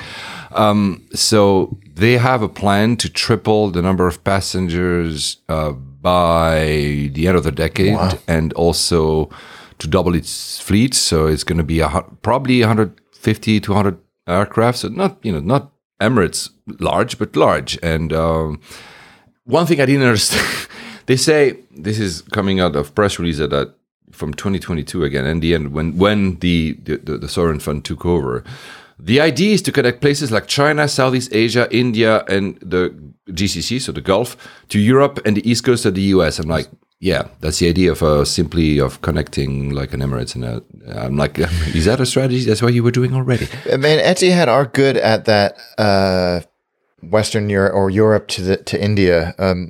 Last few times I've flown to India, I've gone through Abu Dhabi on Etihad, and it's really good. Because Etihad, thank you for tricking me that memory. Etihad has, maybe is it because of that partnership with Jet Airways they had, but Etihad has a lot of landing slots rights in India, which other airlines wish they had but cannot, because the airline regulator is quite conservative in India, so that doesn't give a lot of. I think even Emirates keeps trying to getting more slots, because India is a massive market with massive transit as well, so people go to Europe and other places.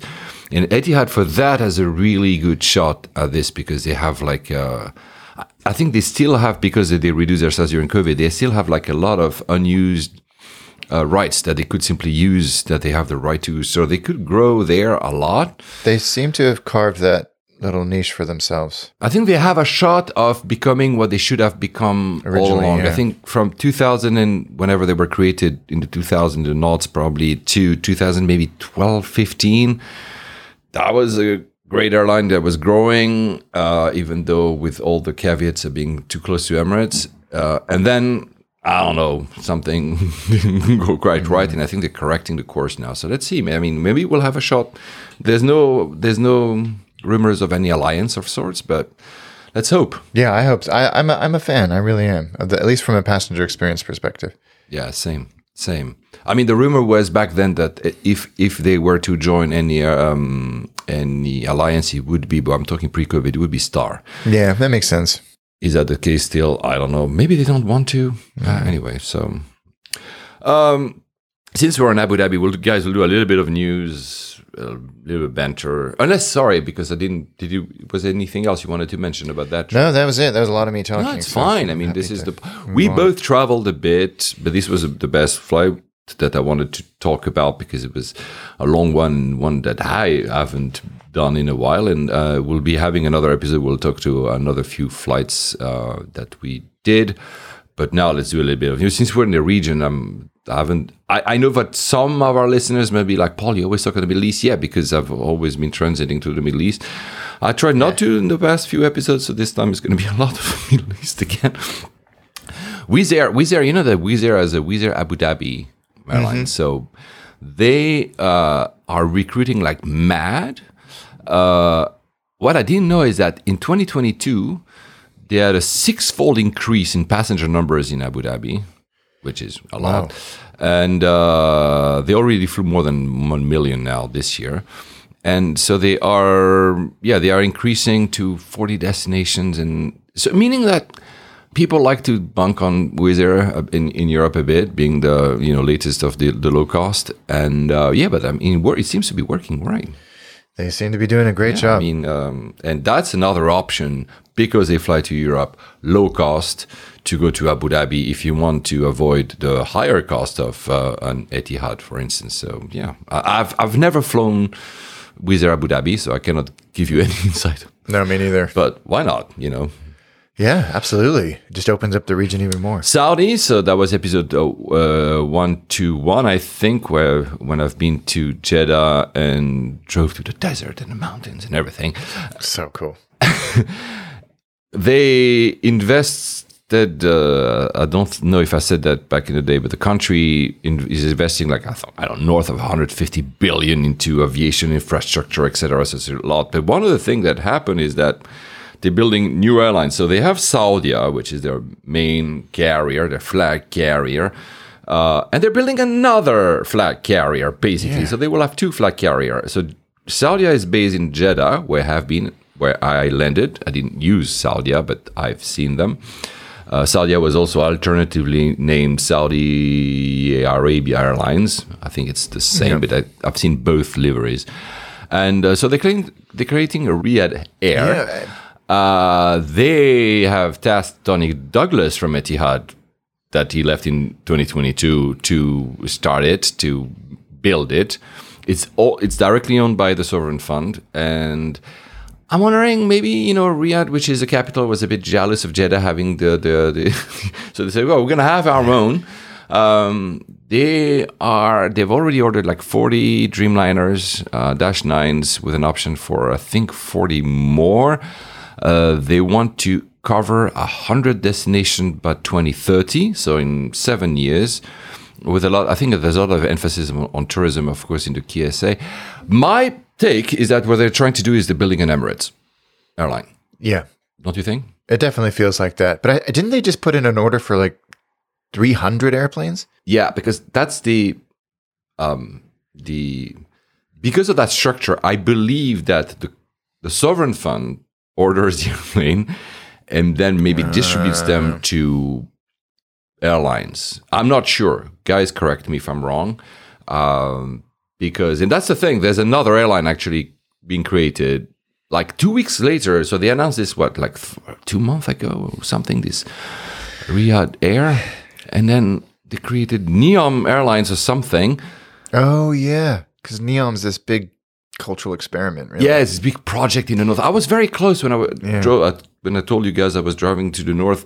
If I had driven maybe like 2 more hours, I would have reached Neom, which is still under construction. And it will be for I think the first resorts are opening in 2024, but that will be the early opening because I don't think there will be a lot to see. Then maybe I'm wrong. And they've built the airport because I was curious as an AV geek. I was like, should I extend my trip to see the airport, Neom Airport, which I don't know the name now because I had it written somewhere. Anyway, they built an airport, and apparently now they're building an airline that will start from that airport. That I have no idea. It feels like science fiction when you read about it. I mean, the chief executive used to be the COO, so Chief Operating Officer at BA and Air Canada. So he's not a nobody. Wow. But when you read the press release, they're talking about 6G connectivity and sustainable fuels. And I'm like, is that something you're going to fly in about 2050 or something? Anyway, let's see. Yeah, you can't. Yeah, right. yeah, I know. That old project, Neom, is cost like $500 billion or something. So they probably have money for like 2 billion aircrafts departing that airport or something. I'm not saying that dismissively. I'm just saying that when I read that, compared to Riyadh Air, which seems like an actual project which will actually deliver to something, this Neom Airlines or whatever seems a little bit more of a dream at that point. Yeah, it just goes to show they're investing a shit ton of money into that. Well, the thing that my immediate reaction when I saw that massive order had come in was, well, that's exciting. Where are these airframes coming on? Because you pointed me in the direction of that Michael O'Leary interview, and one of the things that he said unequivocally is that Airbus and Boeing their production lines are tapped out for years and years and years. I think he even said through the end of the decade. But where are those planes going to come from? And then where are those pilots going to come from? I think everybody is scrambling to find pilot. There's a huge global pilot shortage. Where are these pilots going to come from? Probably not just for these new Saudi Arabian Airlines, but just globally. They're going to do probably what Emirates and Etihad and Qatar used to do, or maybe still do. They're just going to like try to outcompete on salaries and just poach pilots. I don't know. This is just a supposition, but they are Neom Bay Airport. Now I'm checking my memory. Neom Bay. You're right. You're right. Exciting. I mean, you know what? It makes only sense that they would have an equivalent to Qatar Airways, Etihad, and Emirates. With the size of the country, their location, they can run a similar model. There are even rumors, but they are just rumors, that contrary to Saudi, this Riyadh Air will serve alcohol. So, which, it's been long rumored that Saudi Arabia will introduce alcohol for tourism.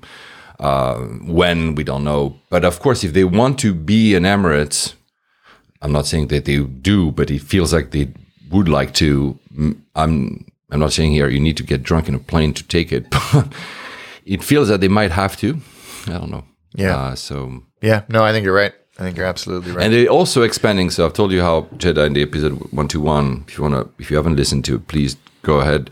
The other airport that I will visit one day, Riyadh, King Khalid Airport, which going to change name, I think. But anyway, which is already very, very big, is going to be even bigger. I think overall is going to reach about 60 square kilometers. That's what, 25 square miles? I don't know how to translate. That's extraordinary. And by 2030, we'll be able to accommodate 120 million passengers.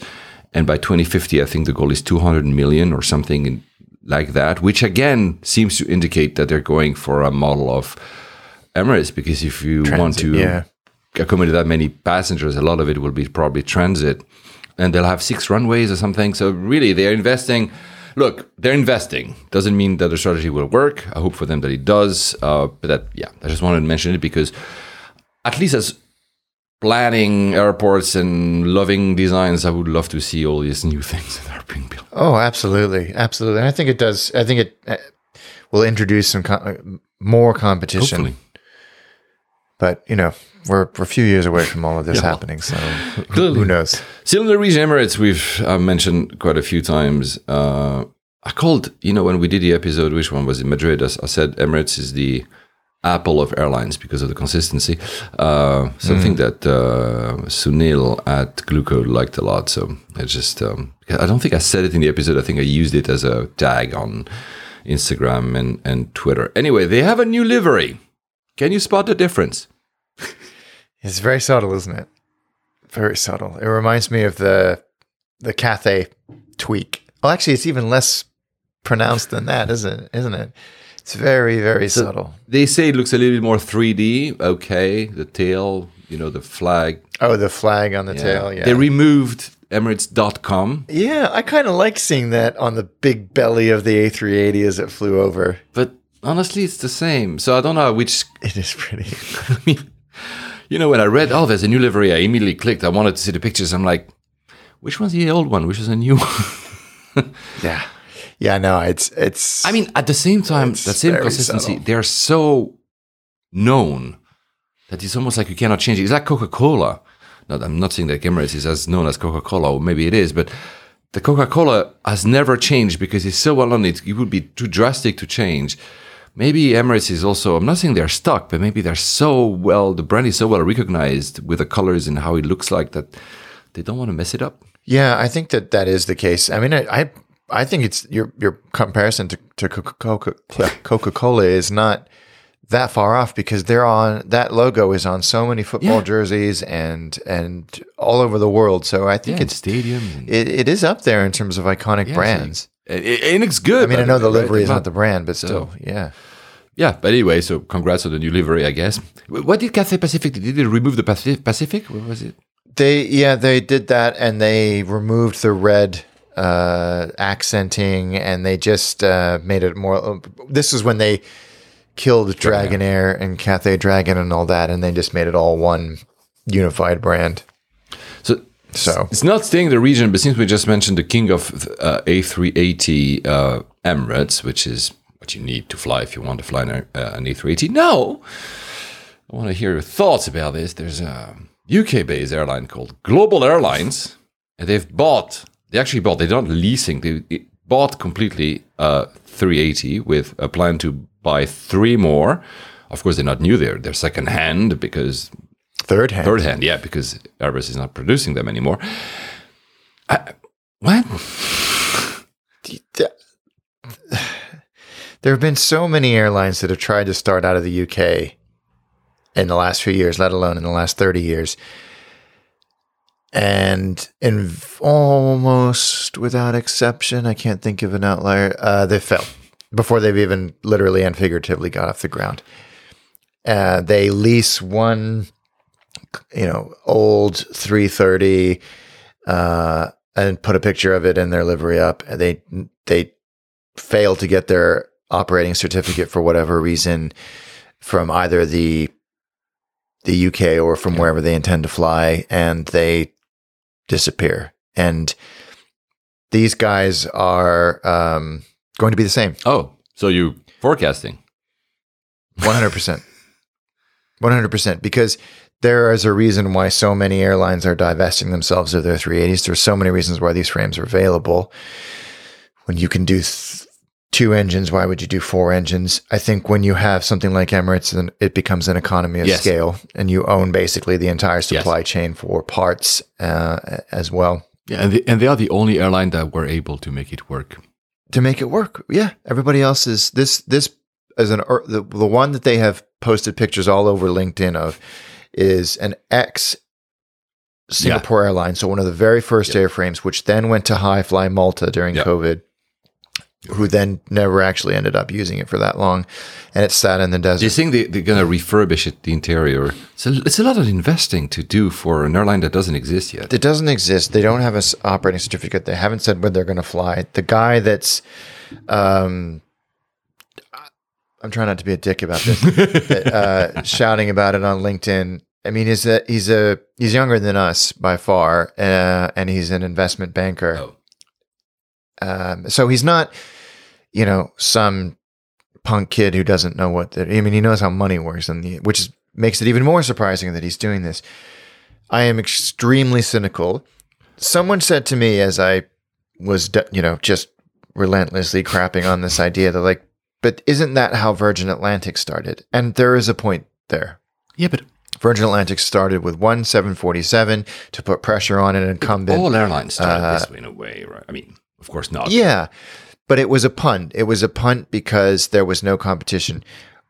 The rumor is that these guys are going to serve transatlantic, which at the moment, there are 4 or 5 major carriers doing a lot of capacity. Mm-hmm. And we have seen the Atlantic is riddled with the corpses of airlines that have tried to go in, and you fly to Fort Lauderdale and your 380 goes tech, and you have 600 passengers stuck on the wrong side of the planet, and you have no way of getting them out because you only have one airplane. That airplane's going to sit there until it's parted out in Mojave. Yeah. I want it to be. Me too. I am a advocate for competition, especially tattle competition, but this is pipe dream. Not going to work. It's not going to work. It's not going to work. Yeah, it makes me sad because, of course, I would like to have other option to fly to the US, and I would like to have a 380 flying to the US, but it's clear that I don't see how they would make it work. It's hundreds of millions. They say spring 2024 would be the launch of operations. Absolutely impossible if you don't have your operating certificate now, and you haven't had FAA approval. I know. That's what I was about to say. It's like it feels a lot of announcements, but look, we're still wishing them well. I still wish that they do something. I don't think that it's just PR as well at this point to try to excite people to, of course, about their existence and maybe try to get more investors on board. I do not know. I'm not optimistic either. I might not be as pessimistic as you, but I don't. Yeah. I just think the economics don't stack up. I think that there's a nasty smell around it because you don't lead your PR with the fact that you bought an airplane when you're launching an airline. You launch, you talk about what's going to be different and the routes that you're going to serve, and you act like a grown-up, frankly, about it if you want. It's an airline. It's not a pet project. Buying an aircraft. Yeah. I mean, most airlines do there's a reason leasing exists. That's my point. Yeah. And not saying that you shouldn't buy aircraft, but it's a highly risky move to put all your money into buying an aircraft. Because it's obviously a depreciating asset, right? And when it reaches the end of its economic viability, you return it to the lessor, who either parts it out or sends it to somebody in a developing country. They have more flexibility. Yeah. So maybe there's a big piece that we're not seeing, that they haven't articulated quite yet, and it will all be revealed, and we'll be like, oh yeah, okay, well, I see, that makes sense. And Stay tuned in our next episode for the reveal. And I'm not trying to be, like I said, I'm not trying to be a dick about it. And there are these airlines who make a hell of a living, especially these days, providing wet lease services to the established airlines when their capacity fails or they want to do something like that. That's not what this is. That would be a better use in my mind of something like this. That's not how they sell it. They really sell it. We're going to refurbish the plane. We're going to be a grand experience to go to travel at transatlantic. Yeah. We're hitting it like being basically a proper, not proper is a bad word because I'm not here saying the other airlines are not proper, like a big almost flag carrier type airline. And you're like, yeah. So, I mean, if they're going to be a Waymosh or a High Fly or something like that. Makes sense. Where you have a couple of established routes and you say, you get I think there's a different operating certificate required and you need it. So they would say, we ostensibly fly from Gatwick to Tampa, but we also do all of these other routes for other airlines on a wet lease basis. That I can see happening. We'll see. We'll see. And I really, in all sincerity, wish them the best, but I've yet to be convinced. Yeah, I still think your best bet to fly an A380 is Emirates. Whether it's a new livery or not, you might not see the difference. Since we're in the Middle East, I told you guys I'm going to do Middle East, Qatar. We're also an airline that I mentioned a lot that Alex has yet to fly. It will do one day. They fly, I think 11 or 12 flights from London these days. 12. Yeah, they're always flying over my house. You will. Well, over mine as well, right? Not this morning, though. A few things. First, they finally... I don't think we mentioned, we should have, maybe we did and I forget, they settled with Airbus finally after bickering for a fucking month. Pardon my French right here. They have gotten their first delivery of a 350. I think it's a 350-1000. They're expecting at least 24 or 5 this year and a total of more than 70 350, all the backlog after the bickering. So they settle, so they have them. So thankfully, because first I love the 350 and also Qatar was, I don't know what game they were playing, but they probably settled. There might be something agreement for both sides. I still think, at the end of the day, Airbus also wanted to sell the planes to these guys. They, for those who don't remember, there was this whole surface degradation paint that Qatar was not happy, but Qatar Airways was not happy about. Anyway, you know what it means? It means, however, sadly, that you won't be able to fly. There was a few Cathay Pacific, I think 777 300 ERs that were flying for Qatar because they had capacity constraint because they were not getting these aircraft. So I think they wet leased a few Cathay and also Oman Air. I think these were their 333s.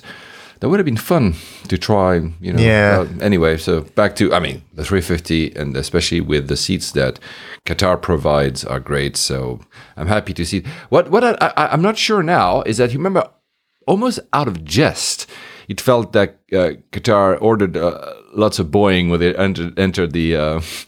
Now I'm thinking some of the Boeing orders are at risk, especially the MAX ones. Because, I know they have a few 8s that will be delivered because they've been painted and for the very short routes that they do, it makes sense. The MAX 10s, first of all, they're not certified. Yeah. And I think it was a dick move against Airbus, but now that Airbus is back, Airbus, I think, will be very happy to provide the 321 long-range XLRs that they were supposed to give. So I'm not sure. It's just interesting. What you can do when you have a lot of money. Yeah. Al Baker. Yeah. Oh.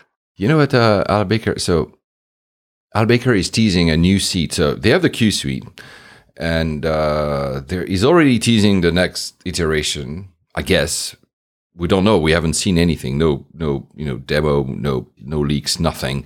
It could be also something that is only for the Dreamliners, which I've told you guys. The Dreamliner, they call it Q Suite. It's not. It's a tiny version of a Q Suite. It's not a Q Suite. It's more like what you said, like a herringbone with a door. Not that it's bad, but it's not the one that you promised Q Suite. Wow, I'm going to have like my own private cabin, something. Anyway, he's teasing a new seat in Al Baker style. He congratulated Lufthansa on their new seats, the 24 version of a seat that Lufthansa and Swiss have, saying that, congratulations, but you're nearly 12 years behind Qatar Airways product improvement. God, he's such a smack talker, isn't he? I'm sorry. He's a dick, but at the same time, he makes me laugh. Oh, yeah. Oh, all industries need a character like that. And he says to the group chief of Lufthansa, he says, yeah, he's my friend. He's also, an economic adversary, but he's my friend. And if he will invite me, I will certainly fly in this product, and I will tell him how many mistakes he has made. This guy.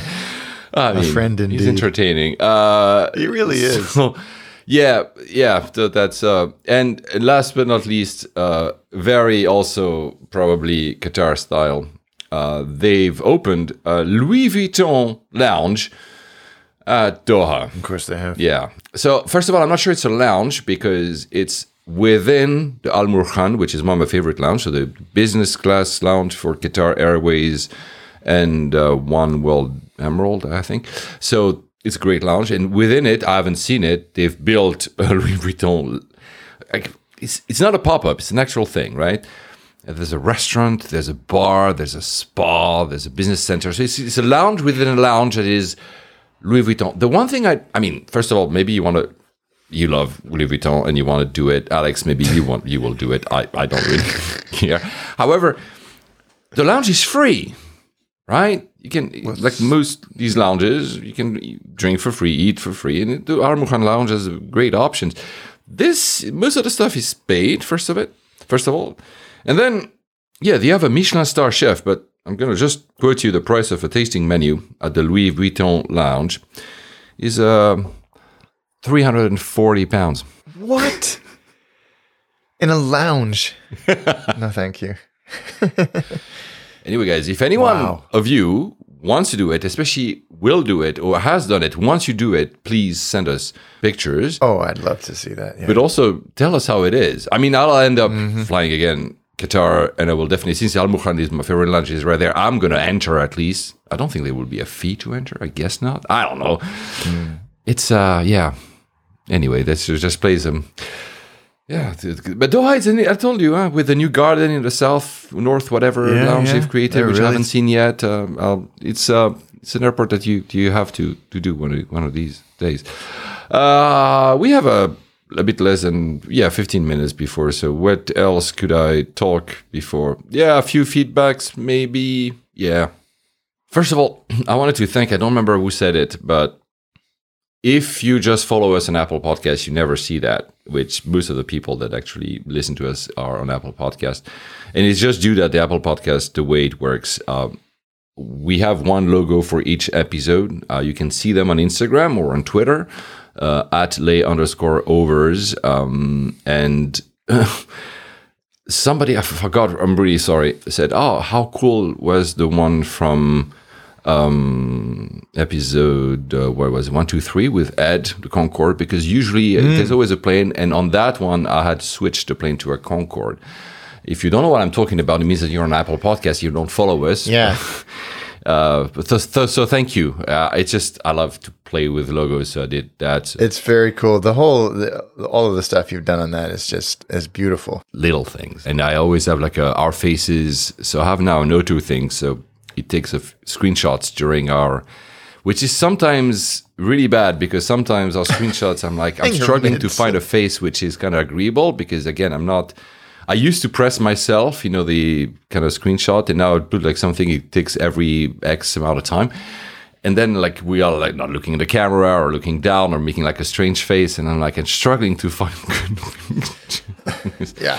At the best of times, yeah. Anyway, some people rightly so complained about the fact that I don't do real show notes. I should. I don't have the time, but I will. So when I mentioned last time was the new podcast of our friend Avi Alex, Sky Lounge. I didn't put the link on the show notes. I will try to be a better guy doing this. I'm so sorry. I'm doing it. It's once we finish a recording, which will happen in about 10 minutes, I usually press stop. I launch the processing and I almost do nothing and then I put it on. I just create the logos. But I will make an effort.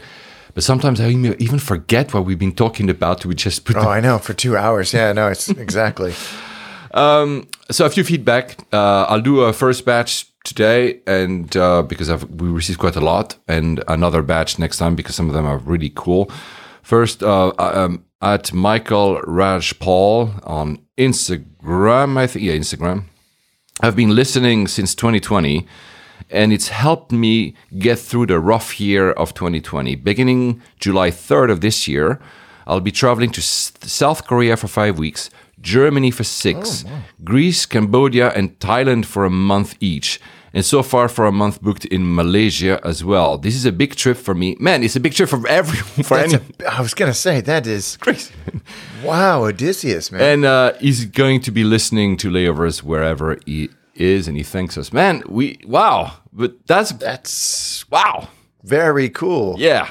So I love how he started, like it was a rough year, and then you go to a trip that you, Alex and I, will probably never do in our lifetimes, having like such a, like basically a full year or years, because he says that the trips could potentially last years. Yeah, well, I trust that.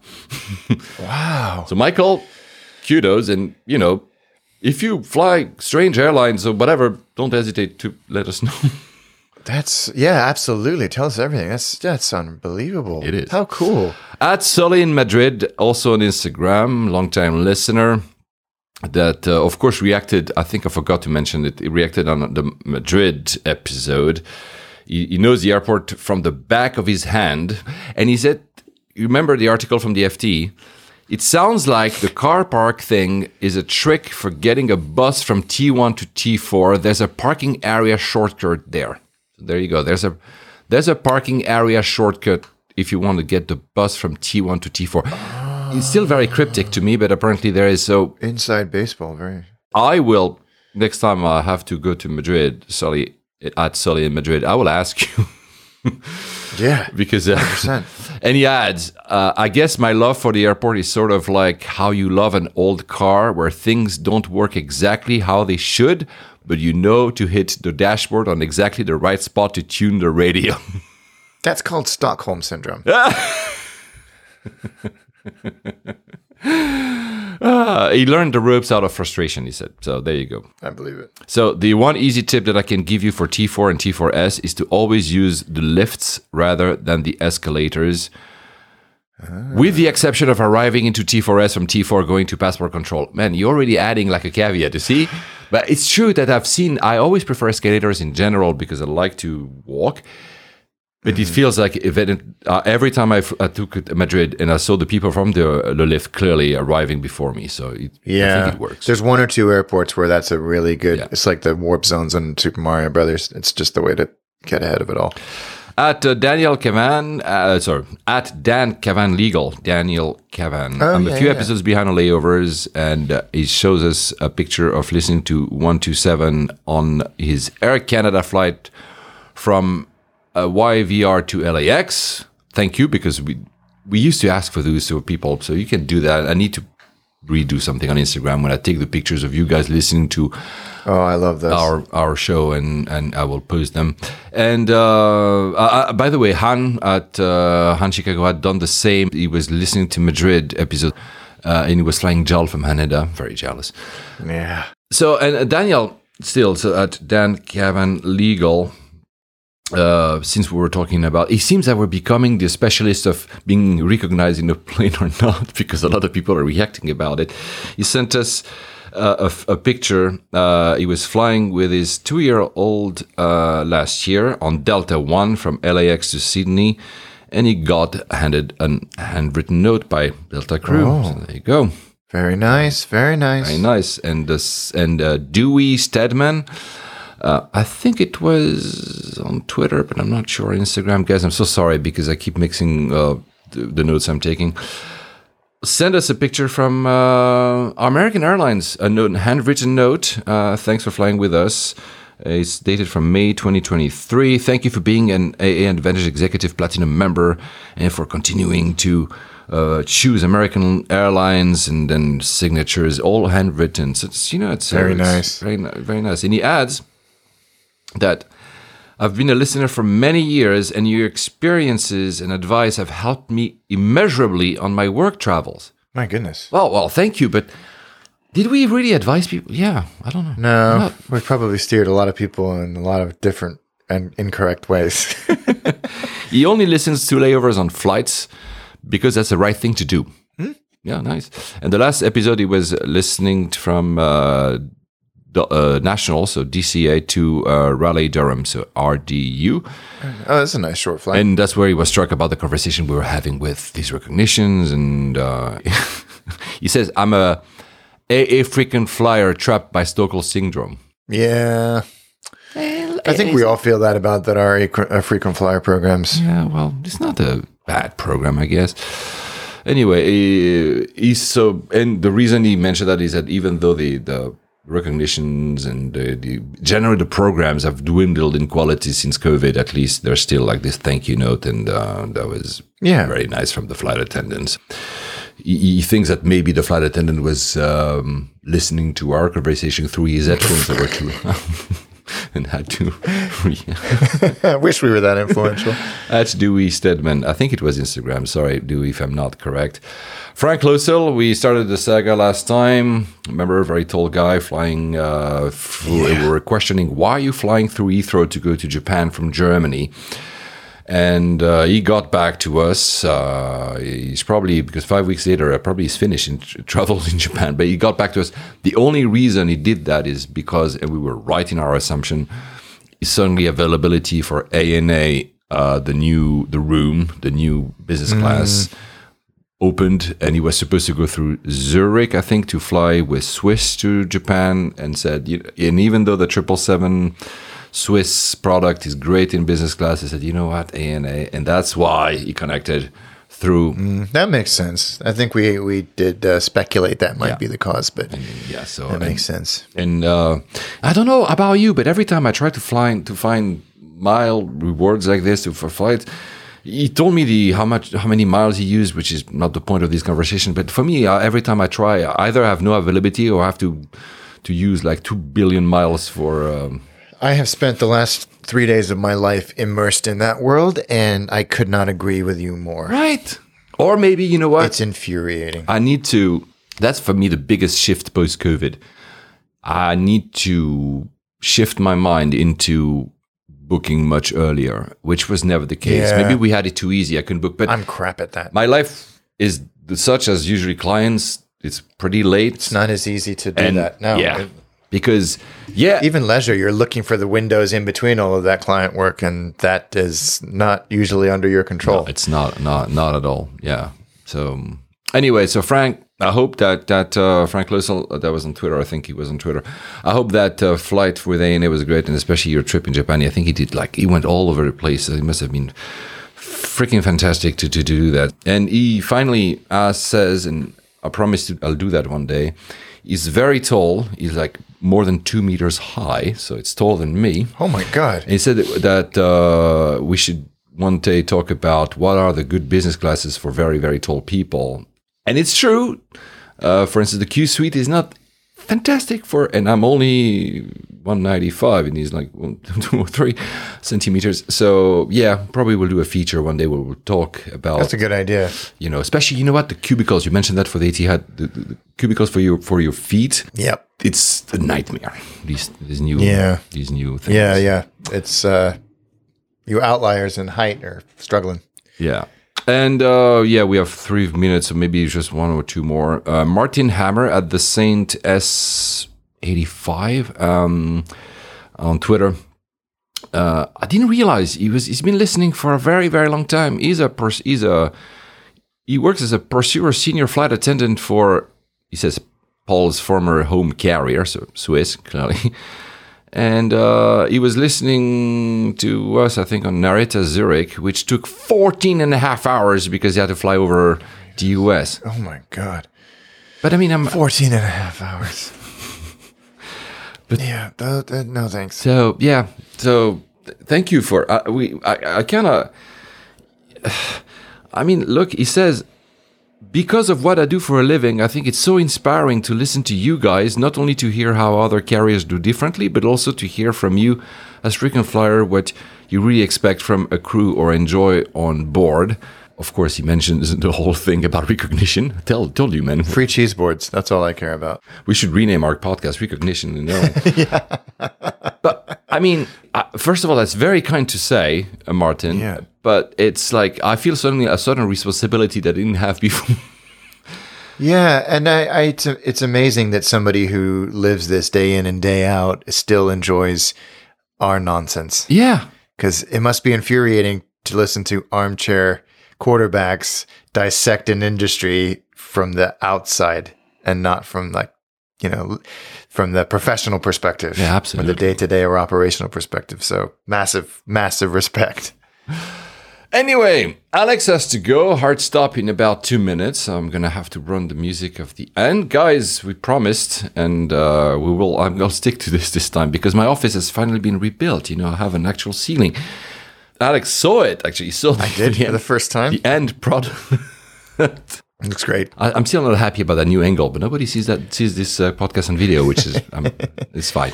And right now, also my face, I have the window. Never mind. People are like, "What is he going on about?" So we promise, and this time it's a promise. We'll do another one this month, probably in a couple of weeks. Actually, even less room to breathe. Yep. And I'll continue. We have a lot of other feedbacks, a lot of stuff about Japan, and a story about Alex and a certain president. I'm not going to say more than this. I'm going to put the music, which is very far away, so please hang on. There you go. I really need to change where that console is, because every time I have to press a button, Alex loses me on the camera. Because I love it. Are you flying anywhere in the next 2 weeks?